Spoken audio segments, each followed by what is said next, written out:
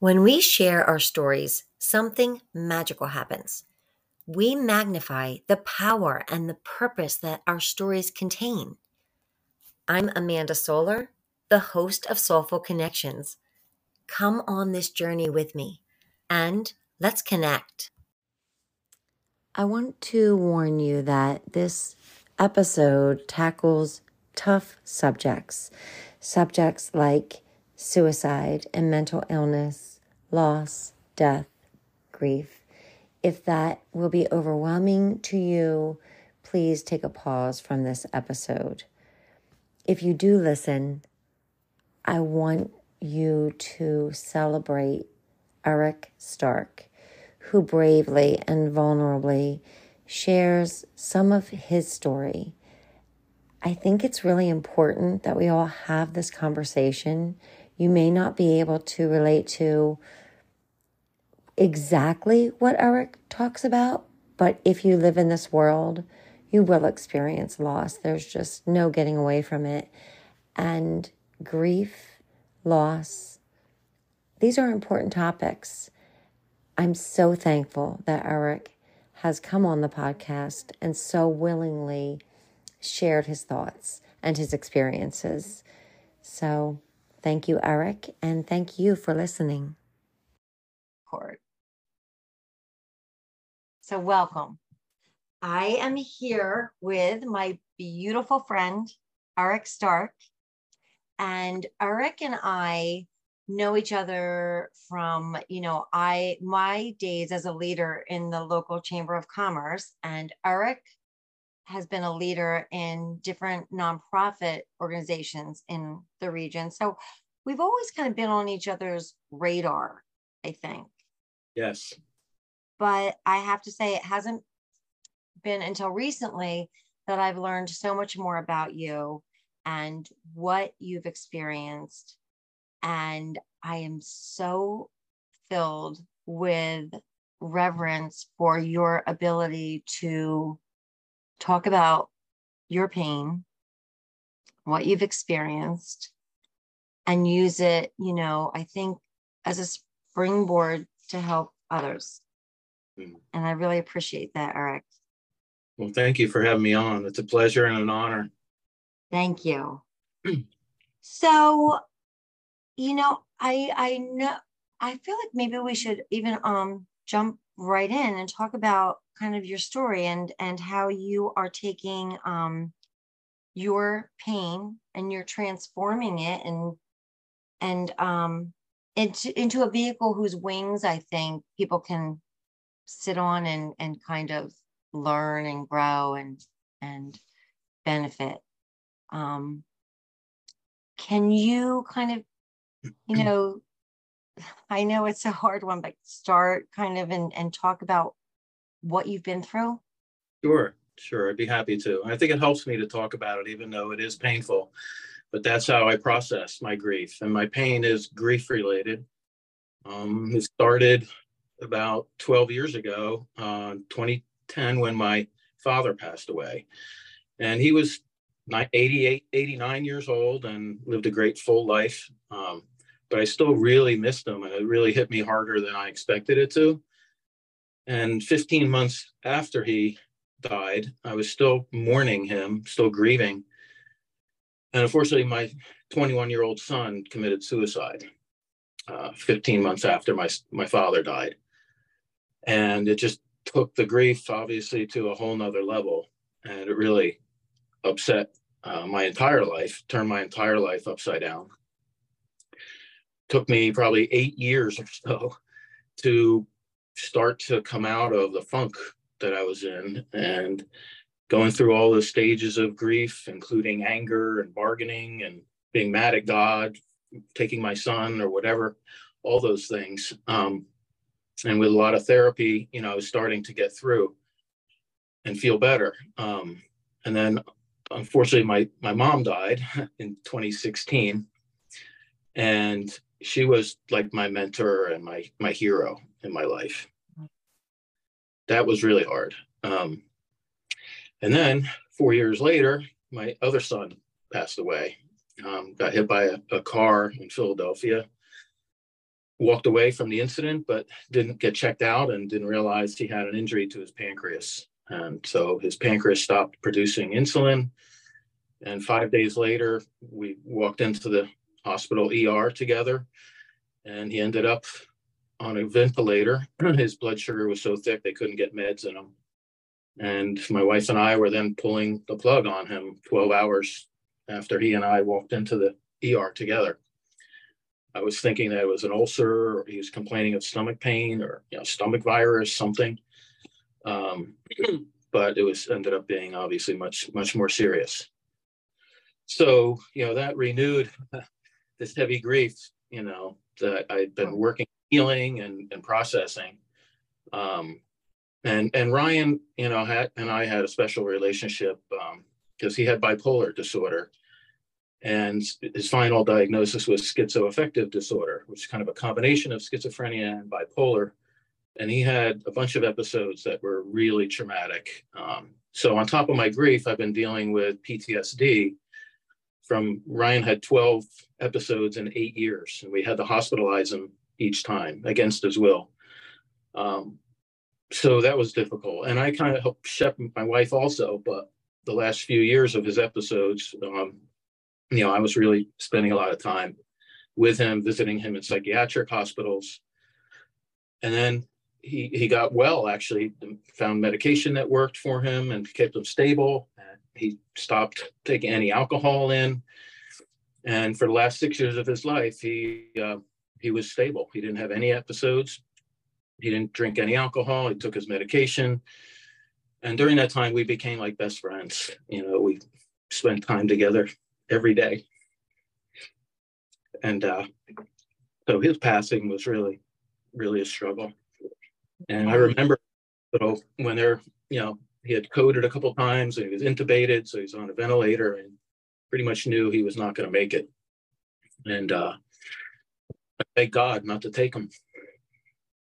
I said, "You can't have him. You have Michael, you can't have Ryan." And he came back to life long enough after that. I thought my prayer was answered, and it was, in a sense, because he came back alive long enough for us to go in and hold his hand, tell him it's okay to go, even though he wasn't, visibly conscious, and then pull the plug and see him take his last breath with us holding his hand.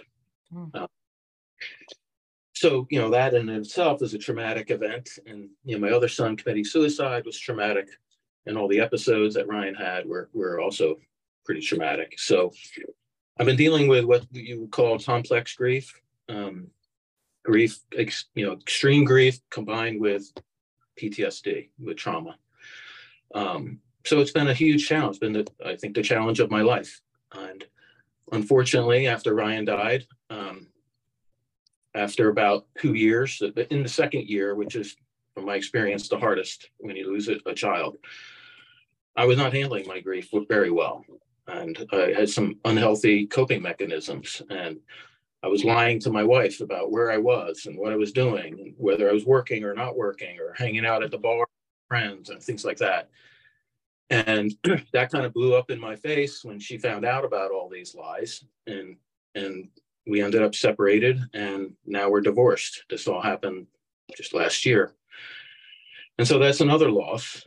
Thankfully, my wife and I are on great terms. We're very amicable. We do things together. Tomorrow happens to be the 3-year anniversary of Ryan's passing. So we're going to get together for breakfast and take our dog for a walk. And we do that on birthdays and anniversaries of their passing. Basically because no one understands her grief better than I do, and no one understands my grief as much as she does.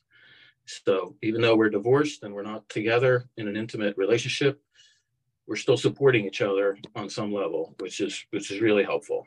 And she's a psychotherapist, and she has a lot of tools, and she's doing well. So we will see each other tomorrow.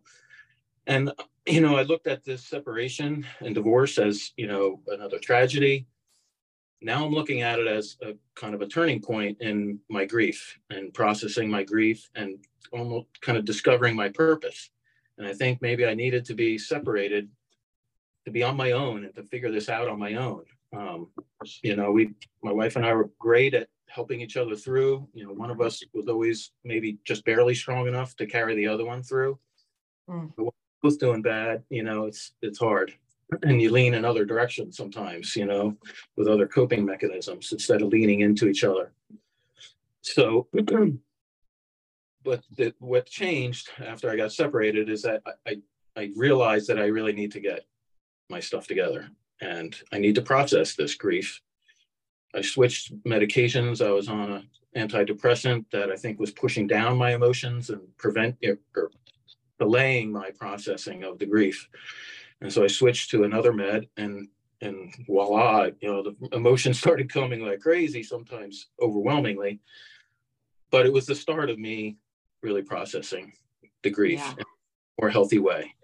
And I went back into therapy. I have a wonderful therapist. I see a Reiki master, doing energy healing and trying to raise my vibrational frequency and maintain that high frequency and consciousness, and trying not to let low vibrational frequency energies into my awareness, because I'm vulnerable to attach to them. I know from my experience in grief, it's easy to attach to those low vibrational frequencies. That's not where I want to be. And I'm back. I joined 2 different grief support groups, which have been tremendously helpful. And so I feel so much better. And my purpose is starting to, I think, reveal itself to me. And I must say that I've had a lot of spiritual experiences, even paranormal experiences with my sons. They send eagles, bald eagles. I saw a bald eagle. I think my father sent the bald eagle on the day that Michael committed suicide 11 years ago. And ever since then, I've been seeing eagles everywhere. My wife and I both. When we went on vacation, we'd see bald eagles anywhere. West Virginia, Maine, Florida, North Carolina, Delaware, everywhere. We would see bald eagles. And after my son Ryan died 3 years ago, the eagle sightings went even off the charts. Like this one pair of eagles that I follow and have been following since Michael died. After Ryan died, they had 2 litters 2 years in a row of three eaglets, and they all survived. And I go to the eagle's nest. It's in a park down by me, and meditate and kind of feel their presence and connect with them on a spiritual level. And I'm pretty sure I witnessed some of the eaglets' first flights out of the nest, which is really. And I've seen some amazing things, and I feel it. I feel it in my heart, my soul, and it's tremendously helpful. I really feel badly and have tremendous compassion for people who have lost loved ones that maybe don't have those connections, or they don't recognize the signs that maybe their loved one is sending them from the other side. And I'm so grateful that that's not me, that I have. My sons are strong communicators from the other side, and they're helping me. They're helping my now ex-wife, and they're helping their friends. They're my guardian angels, and they were really good people. They were just great young men.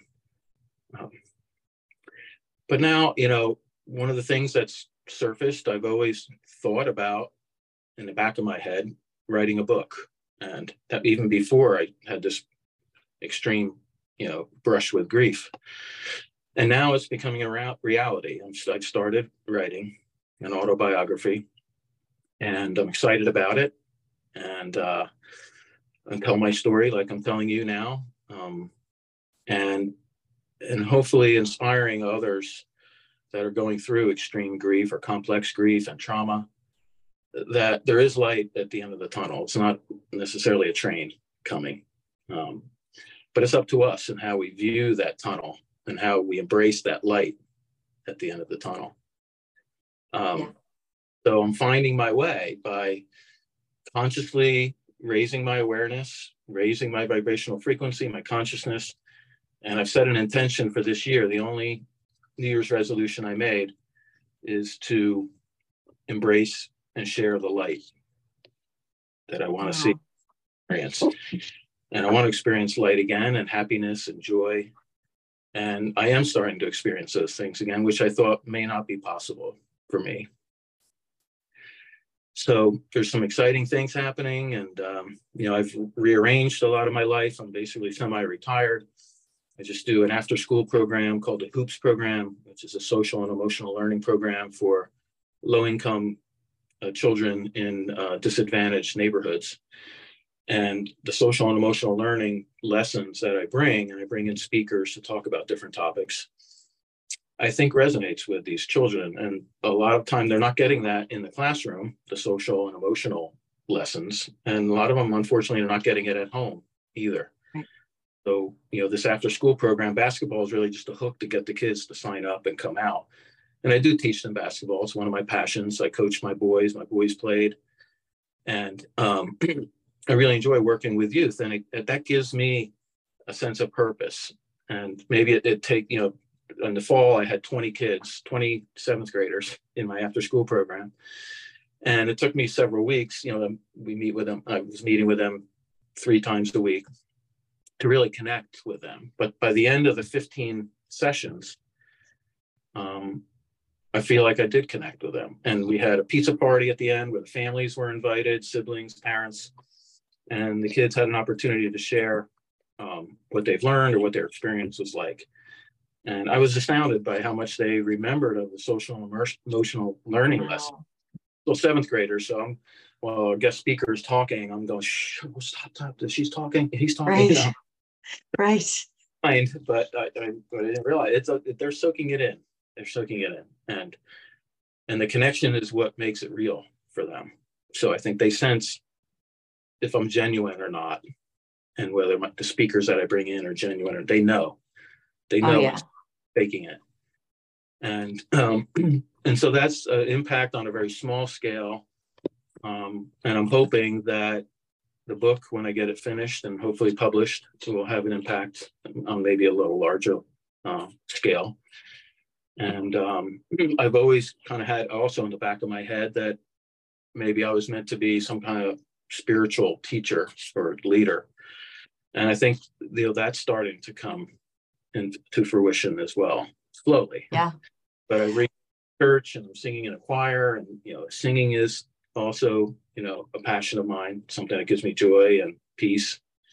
And so it's kind of, I've always been an other-centered person. As you mentioned, I was in nonprofit work for most of my career at an administrative level, but also on a personal level. And now I'm doing this HOOPS program, which is very hands-on, rec service kind of thing. And I'm realizing that is one of my passions. One of the values that my mother instilled in me. She was extremely community-oriented. Her passion was people, and she just loved people. She was totally non-judgmental. You could, this back in the 60s and 70s, you could have long hair and, smell like marijuana or whatever when you come into her house, and she would love you like anyone else and never judge.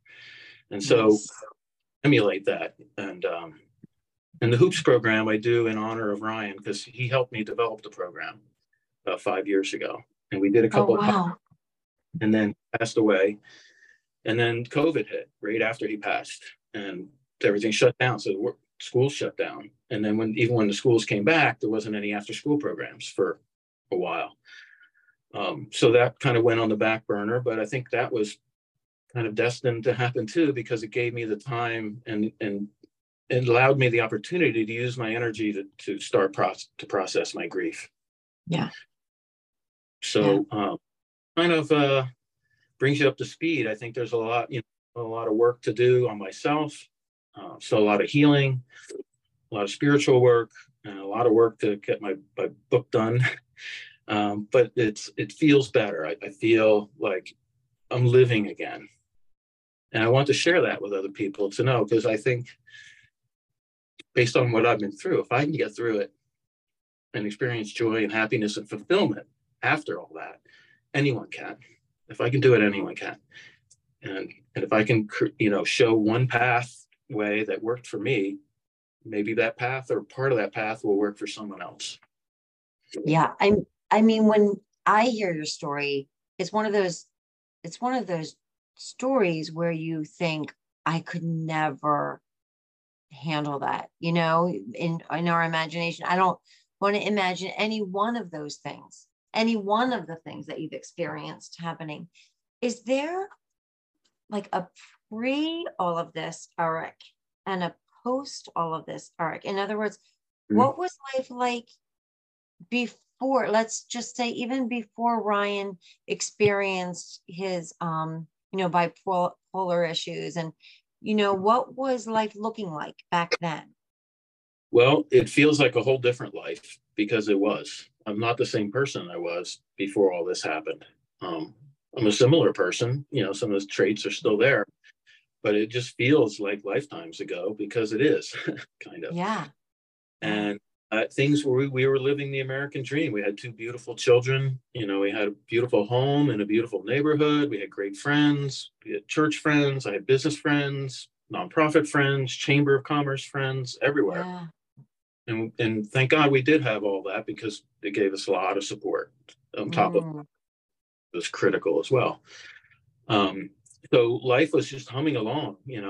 I was coaching them in basketball, baseball, soccer.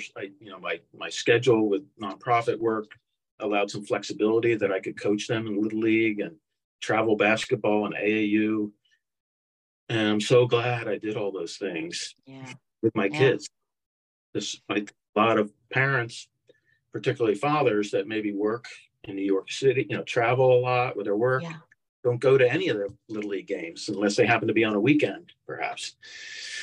And they missing out a lot.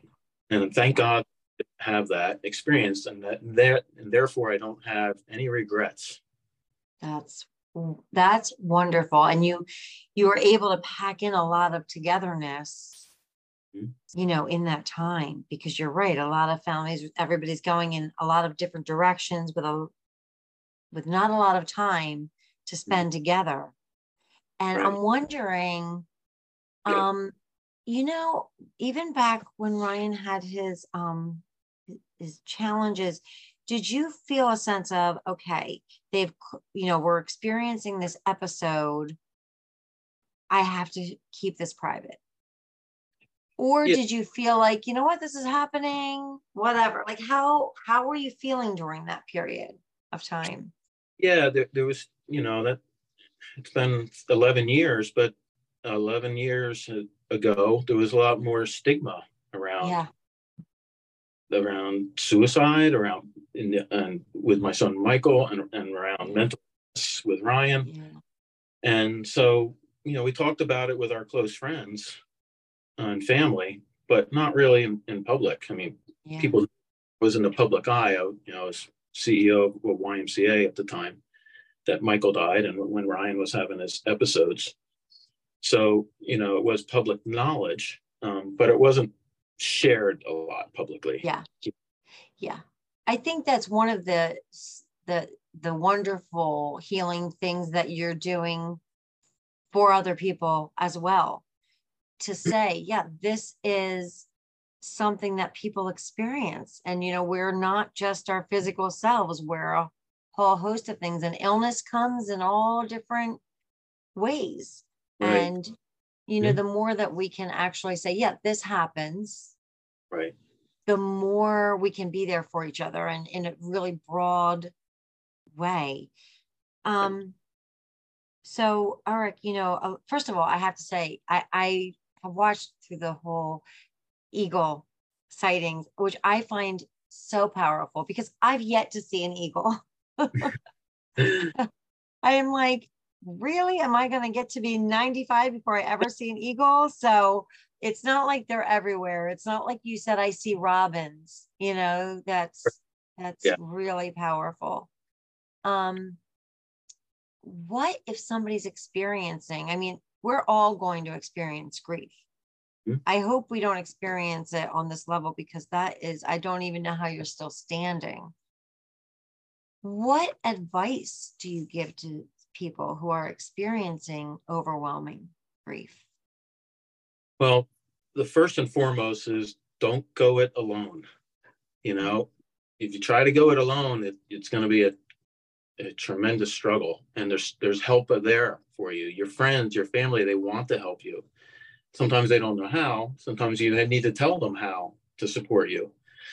But going it alone is a recipe for getting stuck in your grief. And then you run the risk of staying stuck. And then you're not really living. You're just existing until you die. Right. And that's the life I wanted to live. And I knew that my boys had told me this after their death, even through me. I've seen mediums and they've told me just with messages, that's not what they want for me, you know, and that's not who I am anyway. I was always been a positive, outgoing person, optimistic, and I'm getting that back now. I lost it for quite a while, but it's coming back. And I'm starting to trust the universe, trust God, trust that something has my back, you know, because I'd lost a lot of faith. And so I would tell someone who's experiencing extreme grief, number one, don't go it alone. And number two, don't beat yourself up over it. Like, let it happen kind of organically and feed yourself. Self-care is so important. And I started to say, I think I got sidetracked myself, that I've always been very others-centered person and always concerned about everyone else's needs. And I needed to shift that and focus on myself and focus on my needs and my healing. Otherwise, it wasn't going to happen. So even though at times it felt like, oh, I'm being selfish or whatever, I'm not doing this for this person. But then I realized, no, this has to be a priority, and it won't be forever. You know, I need to work on myself now. Otherwise, it's not going to happen. Absolutely. And that's really important. Kids in my, you know, I've had the opportunity to share. I still don't feel quite ready to do the talk on suicide prevention. It's still very difficult for me. But what I tell the kids, and we have a session on mental health as well, but what I tell them about loss and grief is that you're all going to go through it. You're going to lose someone. You're going to lose probably several people that are extremely close to you. And I hope it's not a son or daughter, because that's the absolute worst. But you're probably going to lose your parents. You may lose a spouse. You may lose a best friend. And hopefully not, but you may lose a child someday. And that the message is, again, don't go it alone. You know, accept the help, ask for help, and just keep plugging along, keep working, keep moving. It's kind of, because you lose energy. Grief takes so much energy from you that it's kind of hard sometimes just to keep moving at all. It's sometimes hard to get out of bed, hard to, you know, face the day that's ahead of you. But if you keep moving, the grief then is moving. It's not stuck. And when the grief is moving and not stuck, you're processing it. And it's painful processing. I cry a lot. I still cry every day. But I embrace that, because I know those are tears I need to shed in order to heal. Because those are pain that's unprocessed inside me. Tears. You know, and I have to say, as a society, we're not great at talking about grief. We don't know how to do it. And, you know, speaking of not only advice for people who are experiencing grief, but I'm wondering about the people around the people who are experiencing grief. I think we have this philosophy like, okay, we're never going to bring it up. We're never going to mention like your children's names. We're going to act like this didn't happen. Right. That's our society. Society handles grief, and it's not helpful. It's not healing. That's what I'm wondering. I'm wondering, as a person in that situation, what advice would you give to people around the person suffering? I know it's extremely hard. It's been hard for me to talk to other people sometimes about their grief. There's a hesitation to bring it up because you don't want to trigger them into their heavy and upset that person.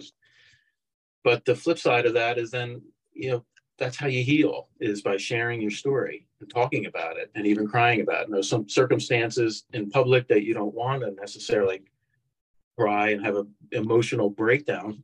But so I think people, you know, are cautious in asking. What I would tell them is, do not be afraid to talk about them, and almost talk about the lost loved one as if they're still here. Yeah. Because they are in spirit, and energy can neither be created nor destroyed. We learned that in elementary school.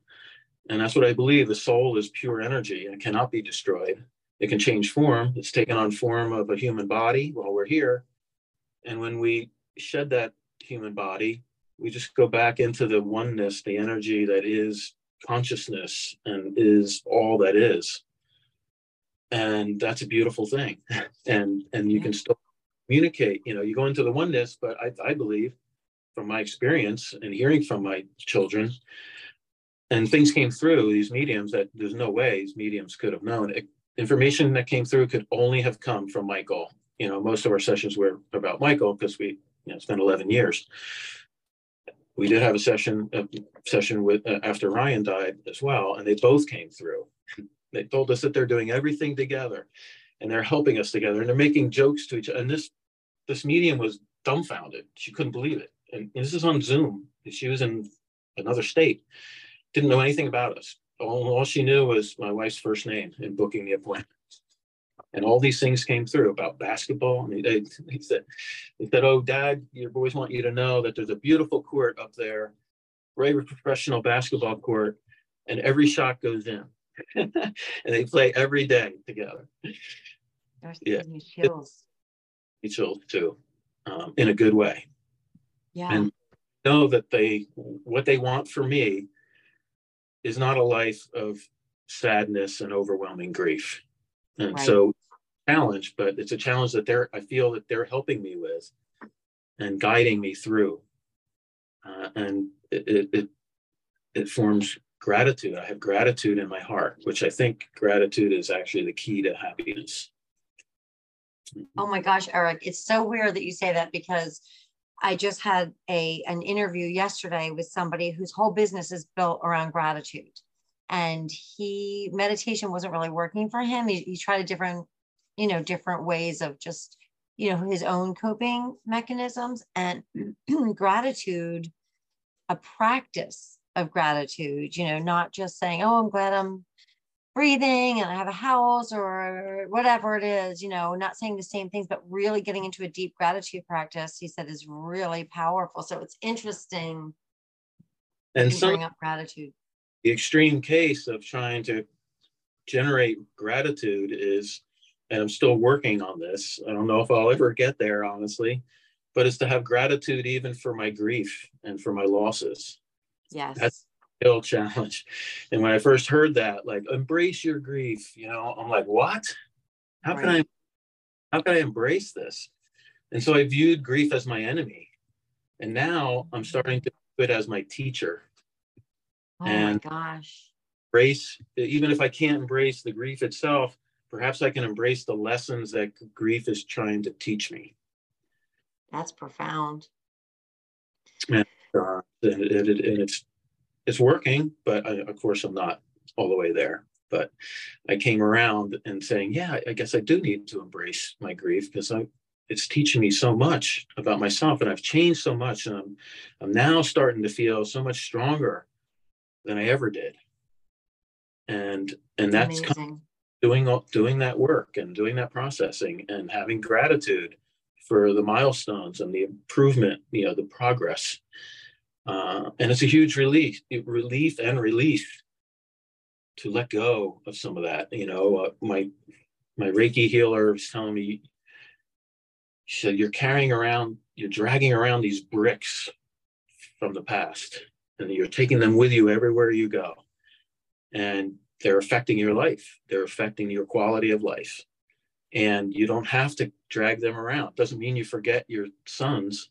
No. But you don't have to be miserable about the fact that you miss your. And I can remember all the positive things. And I even be grateful for the 21 years I had with Michael and the 30 years I had with Ryan and all the great memories that we made. And I'm assured in my heart that I will be with them again when I pass. And it's not that I want to pass, but I'm not afraid to die. I'm not afraid of death anymore, because I know you go to a beautiful place, and I know that my boy is done. and they're pure light now. And that's the kind of light that, I want to experience, not only when I get over there, but I want to experience some of it here. So that's why I set that intention of letting more light into my life. It's not always easy, but it's a challenge that's worthwhile, I think. I agree with you. I really do. What about, as you're talking, I just had a flash of thinking about like Man's Search for Meaning by Viktor Frankl. You think about people who have been through unimaginable horrors. I'm wondering, are there books that have helped you through? Do you have favorite, a piece of music, anything like that? I do actually. There's several things that have been very helpful. Books have been very helpful.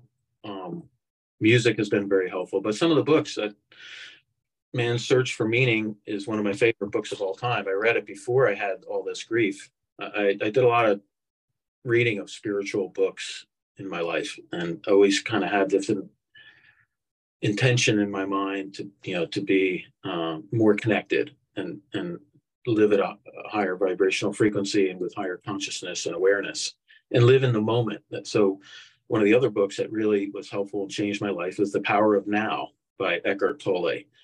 Very powerful book. And it's helped me to, those principles, what he teaches, it's helped me to let go of those bricks from the past that I'm dragging around, and to live in today's moment, live in this moment. Because I realized past isn't real. It's a memory in my head. The only thing that's real is right now. The past is a thought, and the future hasn't come yet. And so what we have is this right now, and that's all we really have. And when we get sidetracked by past or future and don't live in the now, we're not really living. You know what I mean? We're living in our head somewhere, but we're not living in the world. We're not living with each other. We're not experiencing life like we could be. And I believe that the deeper we go into the now through meditation, other spiritual practices, prayer, the happier we are, because that's where peace lies. Peace doesn't lie in the past. It doesn't lie in the future. It's only now. Can only be now. That's beautiful and true. And it is the only reality. Now is the only reality. You're so right. And so I'm wondering, Eric, what is, a perfect day for you? What does that look like for you? Looks a lot different than it used to. I'll tell you that. Yeah. Because I used to be driven by, career and providing for my family, which is all good. But now it's different. I have different priorities, and I spend my days differently. And I would say the perfect day for me, and I've been trying to live days like this recently quite a bit, is when I get up, before I even get out of bed and make breakfast or anything, I do like a 30-minute meditation practice. And it's usually a guided meditation on YouTube. Deepak Chopra, we talked about another time, very helpful. Chakra clearing, energy clearing and healing, and boosting your positive energy and frequency. Those are all helpful things. So starting the day with a meditation, and then, I usually make myself a big breakfast, with all kinds of vegetable, sauteed vegetables and eggs. And then I usually make a plan to go out in nature. I spend a lot of time at the Eagle's Nest, where I often see the eagles, which is close by. I spend time near the Delaware River. I go for walks in parks around our region, and just try to again be in the now, and feel the power of the energy of the universe, and realize that we're all connected, and that power is mine as much as it is anyone else's, and I can own that. Power. Yeah. My healing is taking my own power back. I let it go. I gave it up, basically, and felt powerless over my situation. I can't change the past, can't bring my sons back. but I realized that that's a huge waste of energy. And I didn't have energy to spare, and so I had to reprioritize and spend my energy where I know it's going to promote healing, for me inside, and that's going to help me perhaps be a healing presence for others if I can heal myself or with help. You have to do the work yourself, but the healing is aided by those around you and the higher frequency of people that are helping you, that are there for you and listen and just hold space for you when you're not doing well. That's enormously powerful. Just to have someone, just one person that understands and just listens and doesn't judge, doesn't give you advice, doesn't tell you how you do it or what you're doing wrong. They just say, I hear you, I feel it, and I'm sorry, and I'm here for you.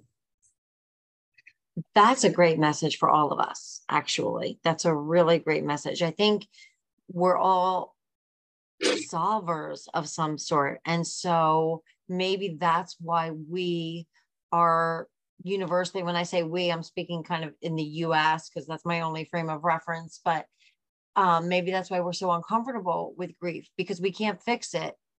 And we can't fit, and so it's all about fixing. And I guess a great piece of advice is to allow the person to exist in whatever it is that they're existing in at that moment.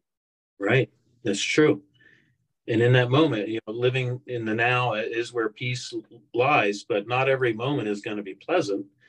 Right. And you're going to be dealing with tough emotions in the present moment.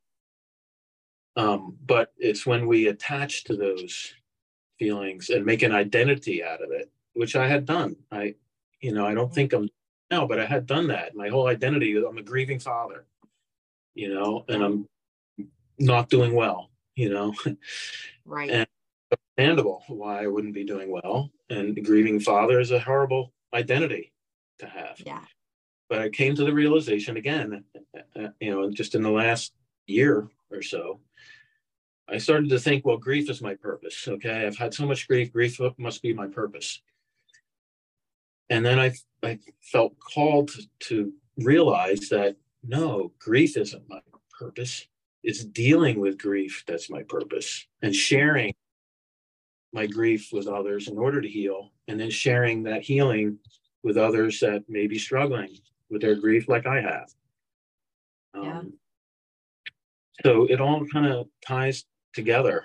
And the other advice I would give to people, you may not want to bring it up, say, oh, I'm so sorry, like over, and like you don't want to make the person relive their life, but you want to communicate that you're there for them and you're listening, and that that's how you can be most helpful, and just say, hey, I have no idea, I'm sure it's super horrible what you're going through. I have no idea. I never will hopefully know what you're going through, but I'm here, and I'm your friend, care about you, and I'll be there to listen if and when you're ready to talk, if you want to. I think that's the best thing that you can say. And do you feel, comfortable? And I just suddenly feel like this is just so important. Do you feel comfortable feeling joy and just moving with joy and moving in the world filled with joy? How do you feel about that? I feel okay about it. I feel good about it because I know that's what my boys want for me. That's great. That's really great. And they're helping me get there. And by feeling guilty or something about feeling joy, it just doesn't serve me or anyone else. So I just go there. There were times when I did go there, like I felt a little guilty, like, oh my gosh, am I forgetting my boys? No, I'll never forget my boys. Not forgetting my boys doesn't mean I have to live in grief the rest of my life. Right. Because they sound like amazing people. So who are still a presence in very much so. So, I don't think that's possible for you to forget them. And then I always ask people this question.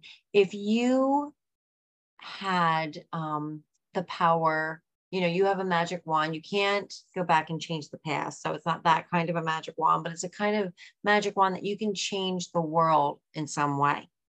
Mm-hmm. Somebody says, today you can make a change in the world, either how people act or talk or think, or what would it be, do you think?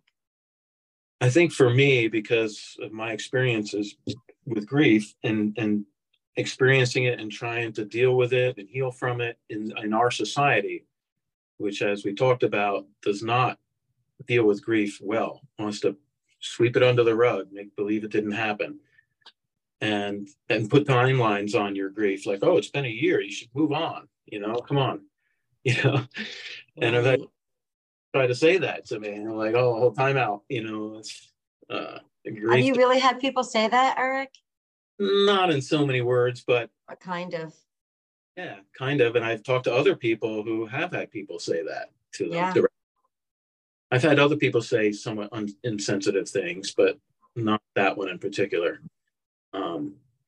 So I would change how our society deals with grief and death. My Reiki healer lady, she just went, I don't know, it was the Day of the Dead in Mexico, where they have a whole week of it. And one day in particular where they really concentrate on it, but it's a community thing where they get together as a community and celebrate the lives of those they lost, acknowledge their grief, and help each other get through it. And we just don't do that. And we for an hour at a funeral service, and then they think it's over, and then that's it. And it's not it.